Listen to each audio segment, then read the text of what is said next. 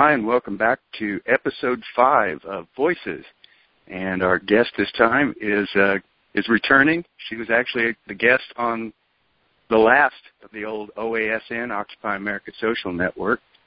We did Independence Forever, which was probably a great way to sign off on OASN. And now she's back with the new show, Voices. Please say hello and introduce yourself real briefly, Susie. Hi, Terry. Thanks so much for having me on. My name is Susie Dawson.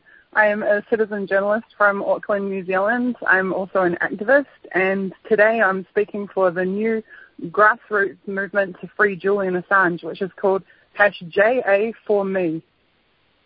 Okay, JA4Me, it is. That's the hashtag. And why is it JA4U? Can you give us your personal reason? Sure. Well, the cornerstone of this movement is actually poetry, a line that is being tweeted thousands of times via our gorgeous campaign website to our hashtag. The line is, "By risking his life to speak the truth, Julian Assange speaks for me. Now we will rise up for him until they set him free." So it's really recognizing that Julian is speaking for all of us each time that he takes on these huge global superpowers. Okay, that says it real well. In the Independence Forever show, we talked about the importance of keeping the whistleblowers alive. And that's what this show is all about. There is an urgency here. Can you go ahead and kind of give us an overview of the JA4Me movement? Sure. Well, it's something that's been kicking around in our heads for quite a while. It's been clear that something needs to change, something needs to happen.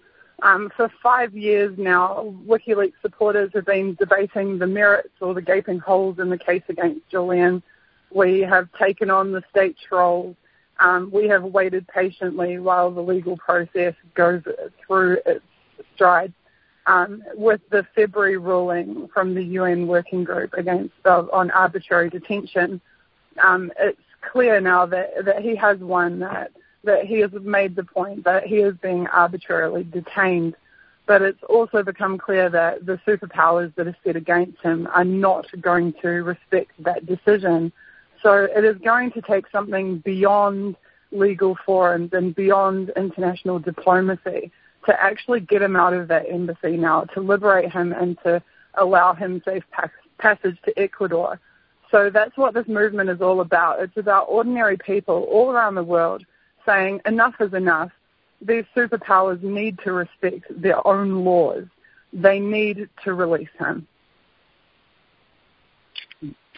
I don't think we can stress enough, this isn't just our opinion. The UN has ruled that this is an illegal detention, correct? Yes, they have. An illegally binding decision. Okay, so to make a long story short, then there are governments, including my government, that are breaking the law, breaking international law. Is that overstating the point? Very much so. By not respecting the decision, their message is clear.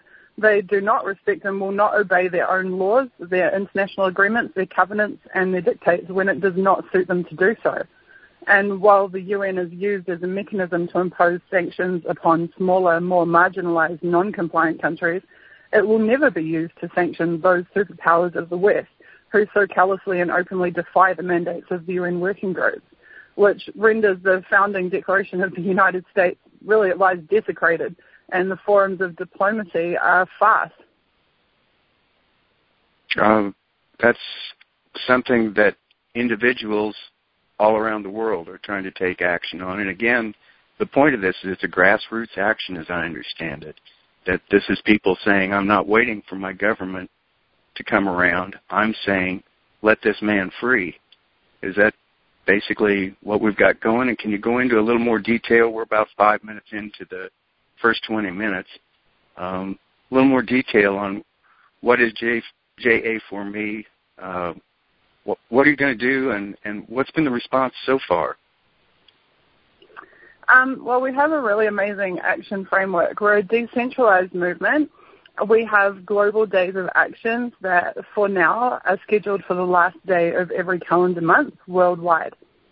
We don't dictate what actions people can take, but we have made a number of suggestions. So they can schedule protest marches, they can do light brigades, they can chalk on pavement, they can sticker their town, they can hand out flyers, they can talk on street corners, they can hold teach-ins. They can do anything that they want to do to take action, to educate people, and to get people on board with the mission to free Assange. So we're starting really small, but we expect this to grow really big long term. We are going to be really relentless with our actions. So even if only one person shows up to the first one, we'll make sure that 2 people show up to the next one, and then 4, and then 8. And as the months go by, this will grow into a massive movement. We have already, this was only conceived of like a week ago today, and we put the campaign together in a couple of days. We just put the first media resources out on Monday, just gone. And we already have 5,000 hits a day on our website. So we're already having quite an impact. I've noticed when from some of the tweet stream on this hashtag that there is a reluctance among people because there's been so many people. WikiLeaks is like the third rail. People just disappear over and over and over again when they're dealing with the WikiLeaks subject. Obviously, WikiLeaks is something that is targeted. What can you kind of give some guidance to people who are nervous, as well they should be, but at the same time, there's already thousands of people involved with this. I saw your server hit number the other day. That'll grow to tens of thousands, hundreds of thousands. Safety in numbers. Can you kind of elaborate on that, please? Yeah, there is safety in numbers, but also we've really got 2 choices. Like, there are a minority of people who've said, this can't work, what if it doesn't work? And it's like, our 2 options are we can either sit at home and be silent and say nothing because we don't think it will work, and we can just watch TV to see what happens to Julian and hope for the best. Or we can say, no, we're not just going to sit and watch passively. We're not going to make this reality TV. We're actually going to get off our backsides and do something to change the situation, to influence the future for him and for WikiLeaks and for all of us. And for me, at least, inaction is not an option. My conscience will not allow me to do nothing in this situation. WikiLeaks champion so many whistleblowers. They protect so many sources. Somebody has to stand up and protect them. Someone has to protect Assange. He has put himself on the line for everybody, and now everybody needs to put themselves on the line for him. Well put. And again, if he's not there, then we're next, is kind of what it comes down to. That's kind of in a nutshell, that seems to be what we're talking about here, that yes, there are risks in trying to support WikiLeaks, but by the same time, the risks of not supporting WikiLeaks is obviously far higher risk. And again, we've got about 10 minutes left in this section. And anything more you can kind of give us a taste of what's happening with the JA4Me hashtag? Sure. Well, basically what it comes down to is we have one demand, and that demand is that safe passage to Ecuador be granted for Julian Assange, that he be allowed to enjoy the asylum that he has rightfully been granted by that country. And we are not going to stop with these actions until that demand is met. And when that demand is met, then the actions will cease. So we have very much a sole focus, and I do believe it is achievable. There are historical precedents for other emancipation movements. They have had to take action over a number of years, but they have ultimately been able to free those for whom the movements were started to support. I'd like to touch again on the urgency of this. From the reports I'm seeing, he has been denied health care at some step along the way. Is that an ongoing situation? How is his health? Is he hanging in there? I can't personally speak for his health. My impression is that Julian is extremely strong and extremely resolute, and that he has anticipated having to undergo these hardships that he now is, and that he has made a conscious choice to do so because the principle is greater than his life which he is risking. I think you would have to be a blind man to look at him in his recent speeches and to not see that there has been a visible impact on his health. So despite how strong and resolute he appears to be, it is really clear to me that he is suffering and that he is paying a price. And that definitely makes me feel very empathetic towards him, and I'm sure millions of other people are empathetic towards him as well. I guess a point here again, I got to get back to it. I can't even imagine living inside a consulate. He's basically trapped in there. There have been a couple of pictures of him stepping outside, but he doesn't get very far away. I guess he's in fear of being abducted. Is that something you can address? There's a whole range of possibilities as to what could happen to him. I think there was a wonderful photo of him recently outside the embassy or on the balcony. Or did they remove a window, I think, maybe, to let him come out for this photo opportunity? But he was standing alongside the Reverend Jesse Jackson. And I recall him saying after that he hadn't realized that Martin Luther King Jr. was assassinated standing next to Reverend Jesse Jackson under somewhat similar circumstances in decades prior. So, I mean, he takes a risk by being inside the embassy. He takes a risk by stepping outside the embassy. I don't think that risk is something that he can avoid. And it's pretty clear that he is resolved to take on those risks for the wider benefit to humanity, which is yet another reason that he is such an admirable figure and why we all should support him en masse. Got about 7 minutes left in this section. What would be, obviously, international law is not my strong point. Raising cows is actually what I do best. As long as he's in that embassy, he is basically on Ecuador territory, as I understand it. And that's what the safety is, that nobody can get to him as long as Ecuador doesn't give permission. Have you gotten any kind of an idea of if this is successful or when this is successful? Because it's obviously they can't keep him forever.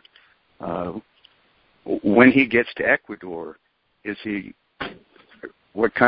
that increase his safety because he's inside not just an embassy building with foreign powers all the way around him, but he actually has the protection of the Ecuadorian government?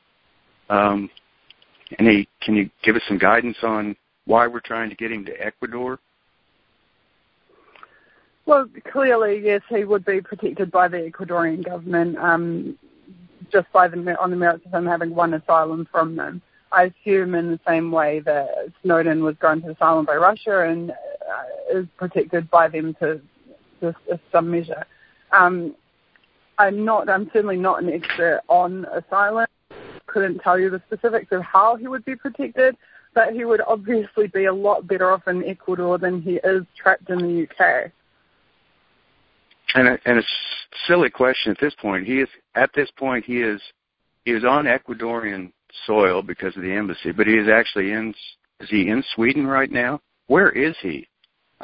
No, he's in the UK. He's in the Ecuadorian embassy in London in the UK. Okay. And then it's Sweden that is involved with this story. And again, right. Here we've only got... It is Sweden. It's Sweden that reopened an investigation into him that they had already decided was baseless. It's clear that there was some measure of political influence in that decision to reopen the investigation. I believe that they have failed to question him despite his offers for them to do so, and they have not brought charges against him despite the media reporting for years on end that he had been charged when he had not. For me, I don't really want to get into the particulars of the case, even though it's really clear that the entire case is a farce. But I feel like as WikiLeaks supporters, we've been debating the ins and outs of the case for the last 5 years. And this is no longer about the case. This is about him being illegally detained and the UN having decided that and demanded for him to be released. And for the superpowers, the US and the UK in particular, using Sweden as their front, disrespecting that decision. And I think that this movement is about raising the stakes for those superpowers, because when the risks involved in the continued arbitrary detention of Assange outweigh the perceived rewards to them of trying to catch him, then just as with the icons of past generations, the powers that be absolutely will back down. We've got about 2 minutes left in this section, and I think that's really an important point, too. Basically, we have the United States is involved with this, and our leadership tends to want to get up on the moral high horse and explain to people how they should be acting ethically. But at the same time, we've got a UN decree that he has been illegally detained, and we're not doing anything to enforce that ruling by the UN. How can we have any kind of a moral agency at all? I mean, I would see the downside of these governments' positions to be completely outweighing whatever they're going to try to get out of. WikiLeaks will go on whether wherever he is physically. Have you got any kind of a feel for why they're dragging their feet? Look, the open and wanton undermining of the core premises of international law is only tenable because we, the global citizens, allow it to be. We allow them to get away with it by our silence. Our silence makes us complicit. We reinforce the electoral processes of these countries, who are democracies in name only, by our participation in their sparse theatrical sideshows that they call elections, despite us knowing full well that the unelected deep state never leaves office and operates behind closed doors. And that's something that WikiLeaks has consistently exposed, is that deep state. When we have our one vote every 4 years, it has absolutely no impact on the deep state, on the security agendas of the military-industrial complex. We can't vote them out. We can't, once every 4 years, kick them out. They laugh about the fact that they are there for 25 or 30 or 40 years. They know we can't vote them out. They know that democracy is a farce, and that is why they, frankly, don't give a flying toss about the UN ruling, because they will only apply the UN rulings in the situations where it suits their agenda to. So if some third world country detains some American diplomat, and the UN Working Group on Arbitrary Detention finds that that diplomat has been illegally detained, then those countries will scream to high heavens that the UN ruling must be enforced or sanctions must be brought down upon that country. But when the coin is flipped, when it's the other side of the coin, and it's them, the US and UK, who are illegally arbitrarily detaining Julian Assange, they thumb their nose at the ruling. And this is the ultimate hypocrisy. And we, us, citizens, regular people, have got to stand up and say that is not good enough. You do not make laws so that you can ignore them. You do not expect us to be bound by laws which you as states will not abide by yourself. And we're back. We had some technical difficulties. Can you go ahead with what you were saying, Susie? Sure. Look, I feel really like these states count on our social decline facilitating our political apathy. They count on us allowing ourselves to be consumed by entertainment or sports or gaming or celebrity or food or drugs or sex or any of the countless hollow spectacles that are designed to bedazzle us so that we sleepwalk through the myriad of unfolding global crises. They wish to render us powerless by subconsciously convincing us that we are, but we are not. And this is one case where we are far from powerless and where we can make a difference. Because just as with Mandela and others before him, the concerted efforts, relentless actions, and singular focus of a freedom movement can and will liberate Julian Assange. I think that's an excellent point. And again, this show is an excellent indicator of why there is no way they're going to be able to stop this movement. This is an international call. It's basically a free international call. These kind of tools didn't allow people to be able to talk this freely and to communicate this freely 10 years ago, probably 5 years ago. This cannot be stopped. And basically what's causing the effect that you're seeing, the sleepwalking, I'm hearing a lot of people say it's fear. Every time the people start to shake off the fear, well, something else happens and we've got to be afraid of this, be afraid of that. There was an American president a long time ago who said we have nothing to fear but fear itself. And that is what we're dealing with, getting past the fear. We need to move on to the second section here, WikiLeaks. What is the significance of WikiLeaks? And we'll have a link up to Collateral Murder, which was one of the first things that WikiLeaks was a breakthrough on. Can you touch on that? Why is WikiLeaks so important? Well, I think it breaks through the fear and the apathy because, as they say, courage is contagious. And I think people look at people like Julian Assange and also the beneficiaries of the Courage Foundation, and they see that it is possible to stand up and make a difference. It is possible to set aside your personal fear and to achieve something for everybody on this planet. And that's why I think this movement is unstoppable, because this movement has no leaders. You can take me out as a spokesperson. You can take out anybody in any city. There are still millions of people that want him freed and that will stand and rise and do something about it. And as people visibly do that, others will join and get on board of natural causes. And there is, as you said, safety in numbers. So I do believe this is unstoppable. I think WikiLeaks' greatest achievement, aside from bringing transparency and accountability to those in the seats of the greatest power and changing the course of our modern history, which really they have and they do on a daily basis, that source protection is really WikiLeaks' greatest achievement. It's absolutely incredible what they have done for sources like Snowden. Against all odds, they saved him. And I think that they're the only organization, certainly the only publisher on this planet that could do that were able to do that had the skills and the circumstances to do that. And source protection is the most critical aspect of journalism, but it's also the most complex, and it's the least well understood. And on the technology side, it's a constantly changing landscape. And personally, as a journalist, an untrained journalist, my journalism experience is all in the school of hard knocks. It's all learning by doing, not learning by textbooks. But I really feel like there is insufficient training available in source protection.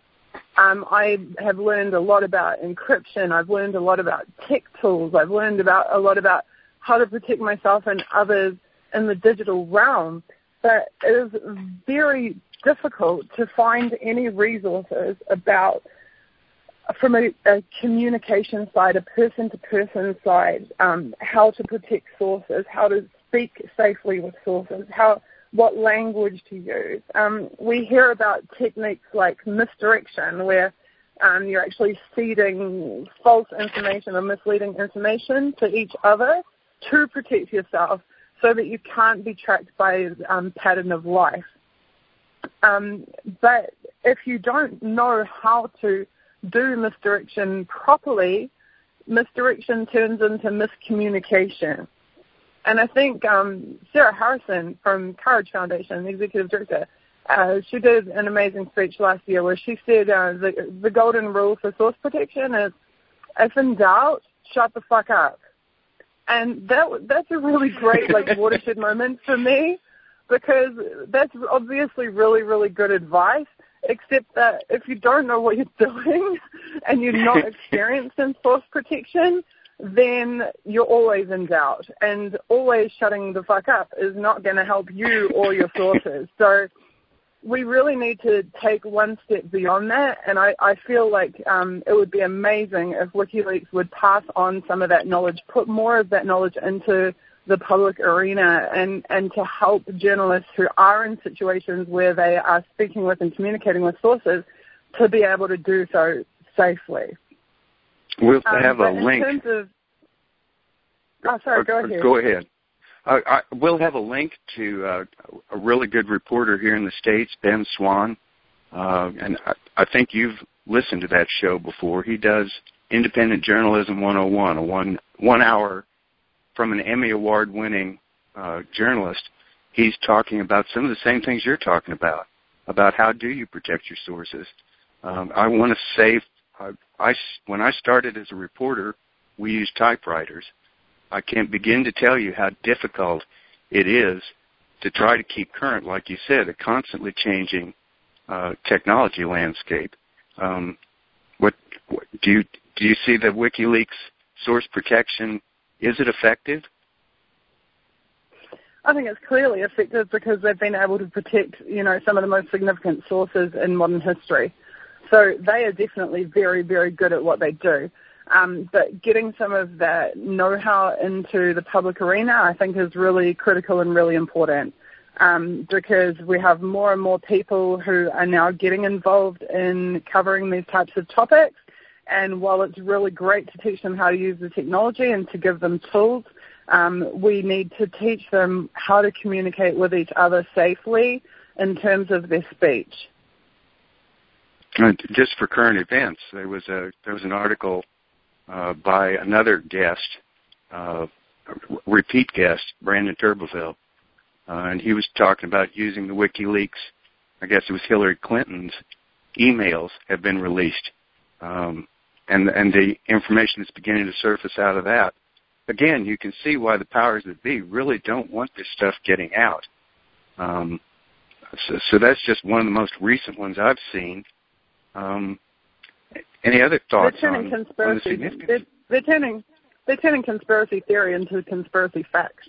Like, they're actually exposing, the relationships between political power and the Rothschilds, and the banking system. And they're, like I said before, they're exposing the deep state and the mechanisms of the deep state. And they're exposing that the political figures are really just puppets on a string. They are just the reality TV show of life. They are servants to much greater embedded power. That directly speaks to what we were saying, getting past the fear. Because for years there was a fear that somebody was going to hit you with this label, conspiracy theorist. But now this is conspiracy fact, and when the lawyers get into it, it's conspiracy charges, which is where we need to be. Any other thoughts? We've got about another 10 minutes in this section about the significance of WikiLeaks. That basically Brandon's article was talking about, I think it was right about the same time that the terrorist bombing in Belgium, and then that connects back to the war in Syria. That connects back to the refugee problems. That goes back to fill in the blank. I mean, this is extremely important information that's being put out here in the public realm, where somebody like me that can work a typewriter barely can actually do something with it. Any thoughts on that? Yeah, there's no doubt that they're playing a critical role, and that's why the superpowers are coming after them as hard as they are. I feel like WikiLeaks is the mothership, I feel like, for want of a better term, it is Zion in the Matrix. It's our last place of refuge. It's our home. Julian Assange talked about vanguardism. He talked about WikiLeaks being the vanguard, that they push out as far as they can on the wing to create a space, to create a vacuum for all of the other activists and journalists to fill, so that we can operate more freely and have greater impact, while WikiLeaks is out there taking the heat on our behalf. And that's why it is so, so important that we support them. Because if we allow them to fall, we are all next. You know, there's no doubt. So our silence will not protect us. Only taking a stand and reinforcing WikiLeaks will protect us. Hey, we got cut off again. And we're back. We are having technical difficulties. I can't say that surprises me. Are you there, Susie? It doesn't surprise me either, unfortunately. What was the last thing you heard, Terry? I think I was trying to talk about one of our earliest shows at Occupy America Social Network. Kevin will have a link to that show, and he was showing the links between the collateral murder tape, which was involved with the Arab Spring movement, which was involved with the Occupy movement, which was really how you and I got into trying to be active, trying to replace the controlled media with independent reporters like us.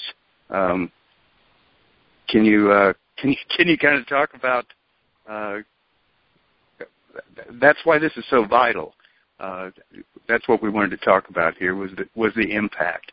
Once again, I think you were talking about the Matrix. Are you there? Right. That WikiLeaks is our final place of refuge.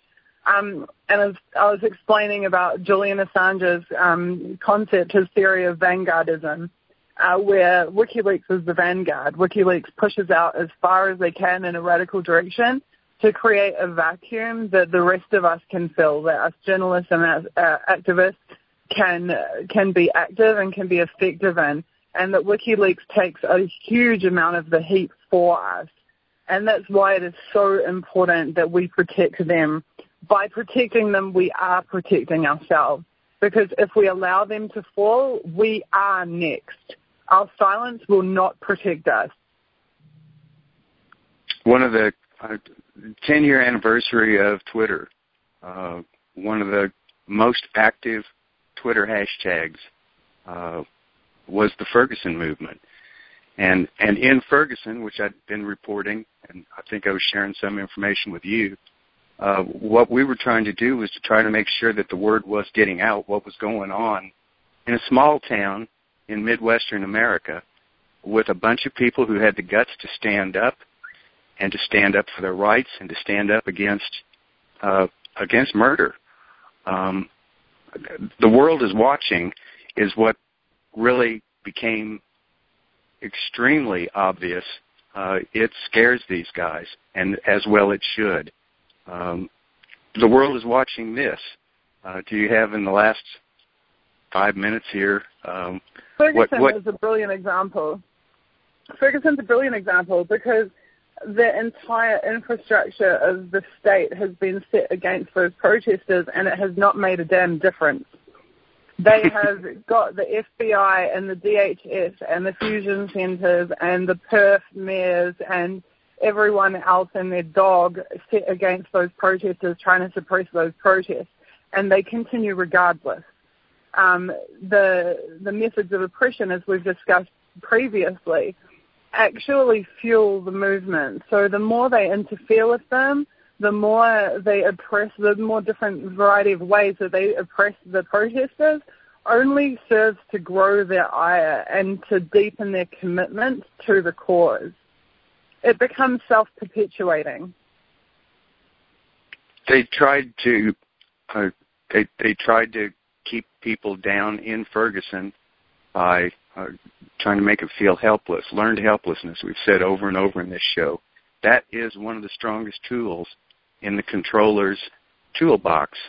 The net result of over a year now of trying to suppress the people in Ferguson, we've got one of those activists, D-Ray, is running for mayor of Baltimore now. And according to the polls, he's making a good show. Go ahead. We've just had one of our occupiers from Occupy Auckland elected to be a member of Parliament, actually a list MP for the Green Party in New Zealand. Her name is Marama Davidson. She used to protest alongside me at Occupy Auckland. I did an interview with her for Occupy Savvy very early on in the movement, and she is now a member of Parliament in New Zealand. She was quite notably thrown out of Parliament. I think she'd only been there about a week or two for taking on the Prime Minister. So we absolutely are invading the halls of power. We absolutely are beginning to worm our way into the infrastructure and to have some impact from the inside. But as Marama knows full well, and as all the occupiers know full well, and as we've just been discussing in terms of the Rothschild and the deep state, we can only go so far in politics. You know, politics is a show of democracy. It is not real democracy. Real democracy is where people get together and make decisions for themselves on the ground. And that's very much what this movement is about. This movement is our golden opportunity to thwart the evil plans of the corrupt and to tip the balance of the scales towards justice. And the Ferguson movement, again, with DeRay running for mayor in one of the major cities here in the States. The actions that are being taken clear the way to get us back to the point where the elections can start to peacefully make some kind of movement. The advantage to an election is you don't have anybody getting shot. I'm sure you saw some of the coverage coming out of Ferguson. There were women, she was a guest on this show, a woman, a preacher, that was shot over this. That's got to stop, and that's what we're trying to do, is clear the way here so that the election process can take over instead of ballots instead of bullets, to make a long story short. That would be really nice to see. We've got a whole lot of dismantling to do before we can get to that point, I think. But I do think that when the people assert their will, that there is change. Absolutely. And I would like to talk, I think our next section, we're going to talk about how to build these mass movements and what phases they move through, you know, from their inception to mainstream acceptance. Yeah, in case we get disconnected again, let's go ahead and move to that point. Because the bottom line is, even if they disconnect us again, we'll catch it in edit, put it back together. They're not going to stop this show either. Lord knows they've tried, but we're still here. You're still here. Can you go ahead now, and we'll move to that third section. How do you build mass movements? And this is something from the Occupy movement.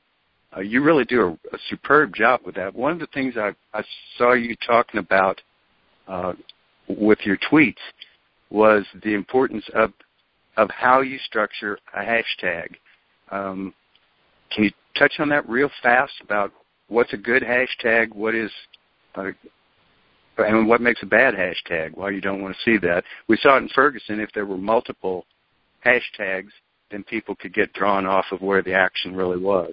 Diversions again. Can you kind of address that quickly?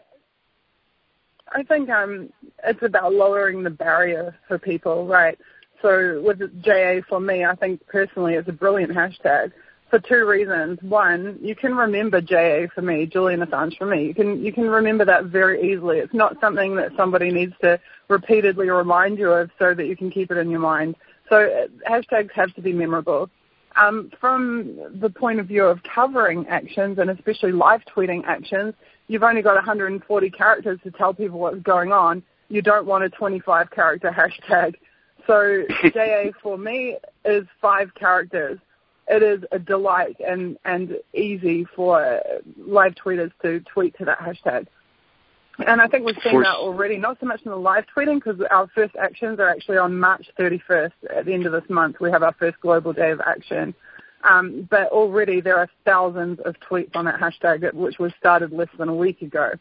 So that's really evidence that it is a well-formed hashtag. But movements aren't really about hashtags so much as they're about word of mouth. And someone asked me that the other day on Twitter. They said, how are you going to build a mass movement? And I said, the same way that we built every other mass movement. which is not relying on mainstream media to cover it, because they won't initially. They just won't. It's not relying on big-name people with reputations and networks to support it straight away, because they won't either. They will only back something that they're sure is going to be successful or is beneficial to them to support. But word of mouth, talking to regular people, getting regular people involved, that is how you build a movement. So you'll see when I'm sending out my media resources, I'm sending them to regular Twitter citizens that I've chatted with on and off for years. I'm not just going after the celebrities. I'm not just going after the media orgs. I'm going after Joe Blogs, because Joe Blogs will tell Jane Blogs, who will tell their friends and their teachers and their kids and their students. And once that the information filters through the regular community and they begin to get on board, that's when you see the big-name celebrities going, oh, I support this. And that's when the media have no choice but to cover it. You have to build the hype before you can get access to the media platforms.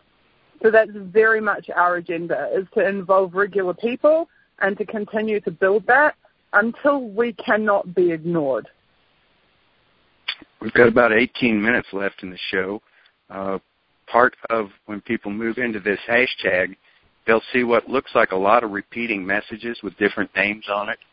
And there's a reason for that, to get the numbers to show up through the Twitter algorithms. Can you kind of address that? You've got to be better at it than me, but I've seen it work, and when it does work, it's spectacular. Sure. Those tweets are actually coming from our campaign website, which is ja4me.org. You can also go to ja4me.com, and it will just redirect you to the .org site.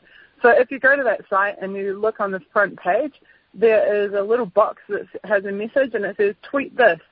And that is what you see on the hashtag is the thousands of people who are going to our website and who are clicking on that button. And that does something with algorithms. I've seen it work in Ferguson when we were scared that people were going to get killed again, hurt again. We were trying to get eyes on, and the world is watching, was that particular hashtag. And there's something called a Twitter storm, and again, it's a little more complex than I'm really comfortable with, but it looks like if you do the cut and paste, it does count with the algorithm, which then goes to the cascade, which triggers off alarms and alerts and causes more people to get eyes on. But you have to do it correctly. You have to do, you can't just hit the retweet button, and again, this is kind of nuts and bolts, and forgive me, but it's something I think that people really need to understand why sometimes the Twitter feed looks like it does.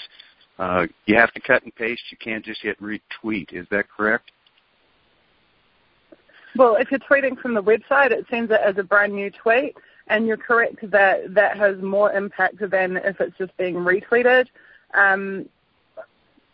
Really, Twitter algorithms are a very complex topic, and exactly the semantics of those you could pretty much study at university as a full-time degree. So I won't get into too much of the specifics now, but one thing that is really valuable is if you can get it to trigger what's called push notifications to people's mobile phones, which is where they get little messages on their phone saying, hey, this is what your friends are tweeting about. Your friends are tweeting about this tag, or they're sending this message. That definitely helps to grow it. But as the actions begin on the 31st, you'll see a lot less of those messages and a lot more of images and narrative from people on the ground at action. There's also a lot of eye candy on our hashtag right now, because if you go to ja4me.org and click on the goodies tab, you'll see we have absolutely gorgeous, I love them so much, we have absolutely gorgeous graphic design work that's been done. We have everything to dress your social media accounts with. We have profile pics, and we have wallpapers, and we have Twitter banners, and we have action posters that can be printed out. We have 4 or 5 different types of stickers that can be printed out, and they're absolutely beautiful, and you see people sharing those. Also, a really cool video was made for our movement as well, and that's got a lot of traction too. WikiLeaks themselves did retweet that. I see there's near on 250 or 300 retweets of that already. So considering we've only been going for less than a week, it's pretty impressive. It's pretty spectacular what we've done so far. I mean, it's always going to take time to build traction, but we just have to be relentless about it. And over time, the results will just become exponential. And I guess that's my point again. As somebody who learned to report on a typewriter, sometimes it's annoying when you're looking at the Twitter and you're getting requests on a Twitter storm to do it a specific way, but there really is a reason why you're getting that request to do something in a specific way, right? I mean, can you amplify that for me? Yeah, sure. What we're really trying to do is break the containment strategy of the powers that be, because as we all know, there's 4 phases to every movement, right? First, they ignore you. And then when they can't ignore you anymore, they ridicule you and make fun of you. And then they actually bring in the dogs and they fight you. And when fighting you doesn't work, as with Ferguson and Baltimore, then you win. Then you start to have political impact. Then they start to take on your narrative. And that's when you start to hear politicians saying, oh, we're for the 99%, never mind that a year before they couldn't stand the 99%. All of a sudden they're now adopting the narrative, and that's when you know that you've won and when you've penetrated and had that impact. And that's exactly where I see JA for me going. So right now, this week we sent out our press release to a bunch of media orgs. None of them have yet acknowledged our movement. They're in the ignore phase. They're in the containment strategy phase. It won't work. The next step will be, once their instructions filter down from the upper echelons of the powers that be, then the next step will be they'll come up with some line to ridicule us. So then we will be unwashed hippies, or lazy hypocritical iPhone users, or they'll have some ridiculous narrative to try to. And we're back. We're having a lot of technical difficulties.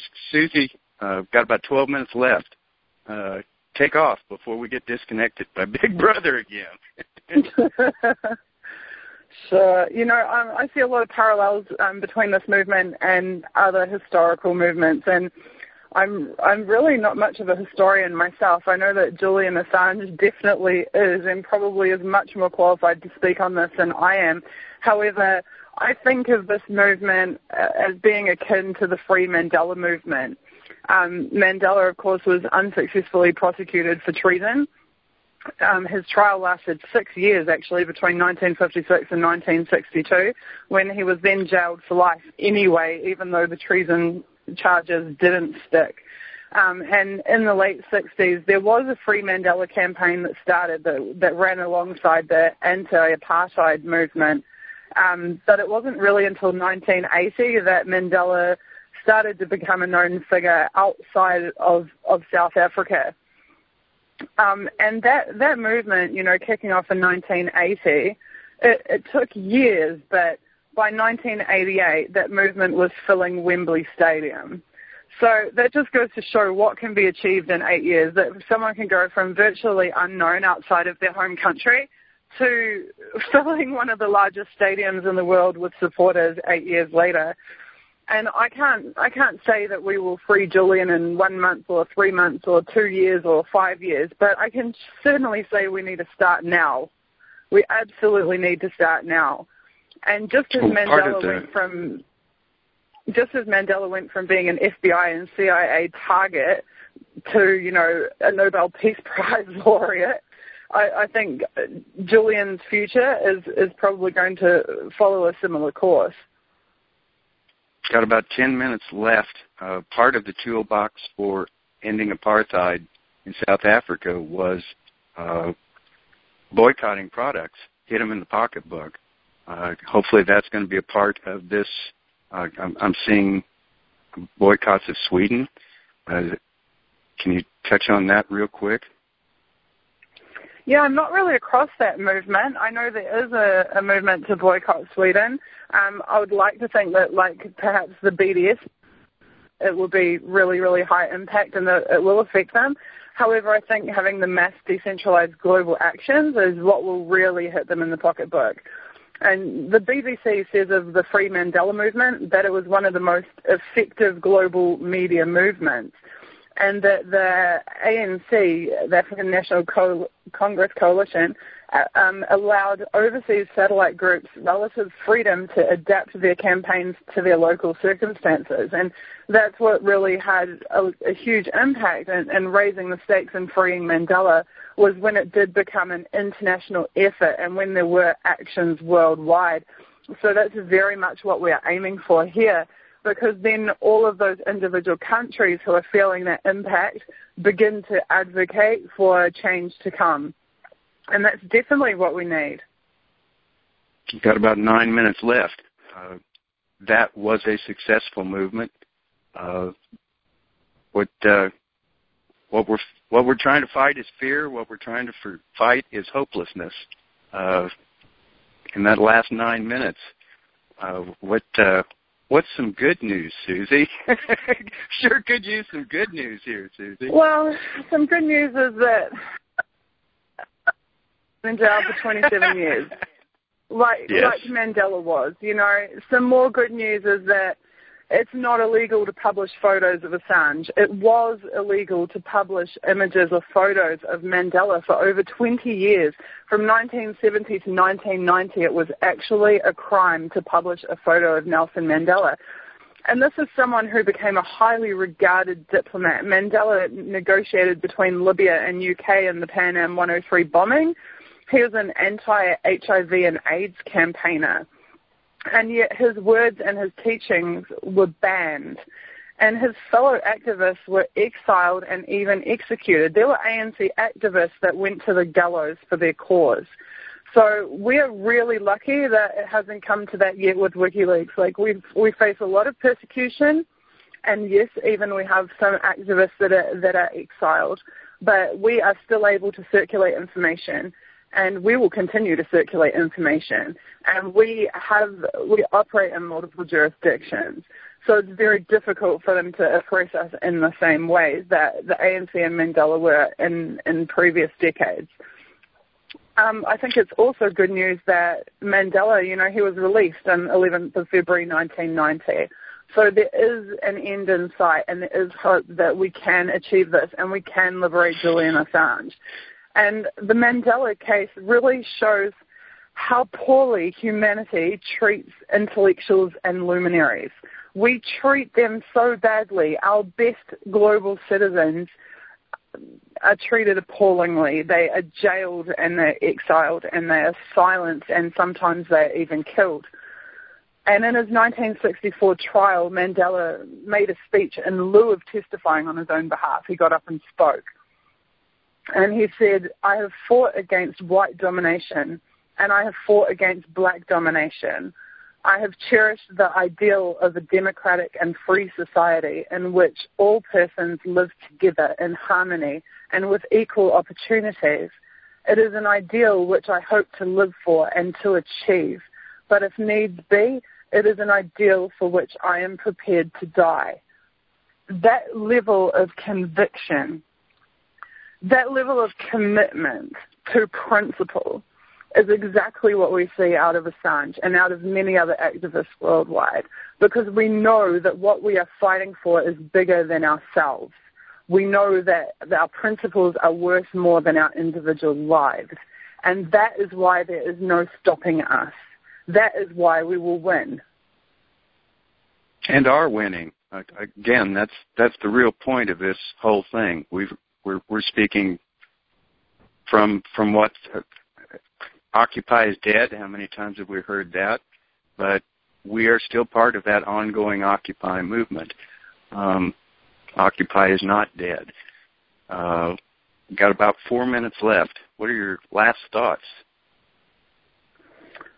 Occupy has morphed into 1,000 or 10,000 or 100,000 beautiful initiatives, this wonderful decentralized structure of thousands of causes. And I always used to say that the evictions freed us. The evictions spread us like little seeds. It was like they blew a dandelion, and all the thousands of pieces of dandelion spread throughout their countries. And created these new little microcosms.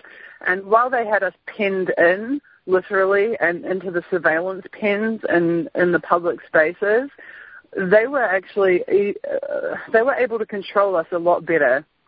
But when they imposed the evictions upon us, as traumatizing as it was, it really freed and liberated all of the individuals in the movement. And the vast majority of them have gone on to much greater things as a result. And they've been able to propagate the ideas of the movement. And it's just further evidence of how the tools of oppression, the mechanisms of oppression used against us, ultimately serve our cause. Because the harder they come down on us, it's like water. We're like water through their fingers. You know, they can grab at us all they want, but we just filter through the cracks and we're still there en masse. We reform. And that's really how I see it. We are like water. And so they can keep grabbing at us as much as they want. They cannot stop us. I can't agree more. What a surprise, or we wouldn't be going through the hassle of trying to put this international show together. You can get an idea of just how bad the powers that be don't want something to exist by just how bad they're resisting it. Obviously, they're resisting WikiLeaks. Very, very, very strong resistance. That's terrible grammar, but if we retranslate that back into English, they're losing. They're losing at a high rate of speed. They're losing faster today than they did yesterday. Last minute, last thought,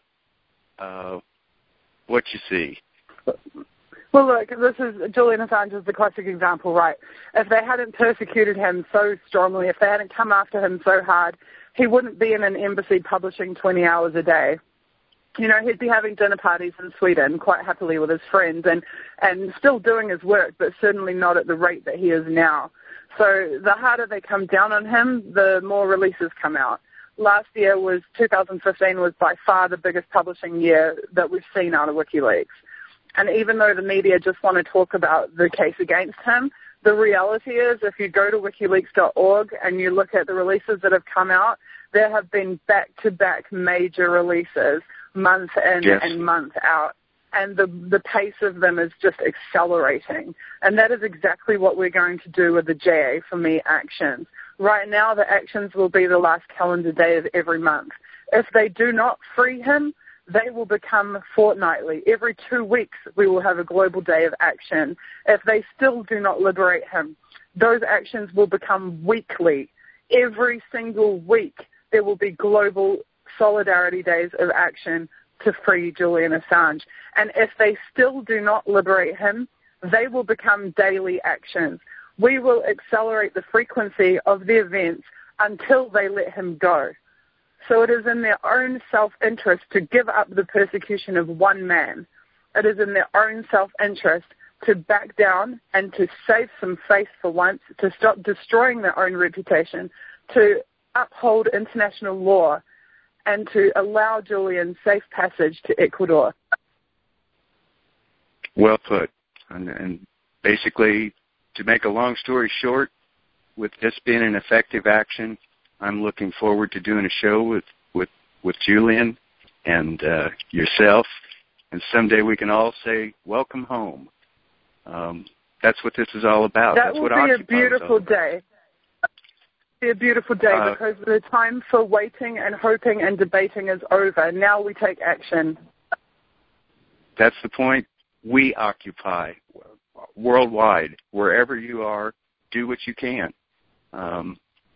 It's working. Thanks again, Susie. It's been great. Technically, it's been a little difficult. So there'll be a slight pause while I try to get this edited and put back together, because right now it looks like Swiss cheese, but it will be online shortly. I want to thank you again. We look forward to having you back as soon as possible. Till then. Thank you so much. Thank you. And this is episode 5, and thanks for joining us. Thanks for standing. Bye-bye.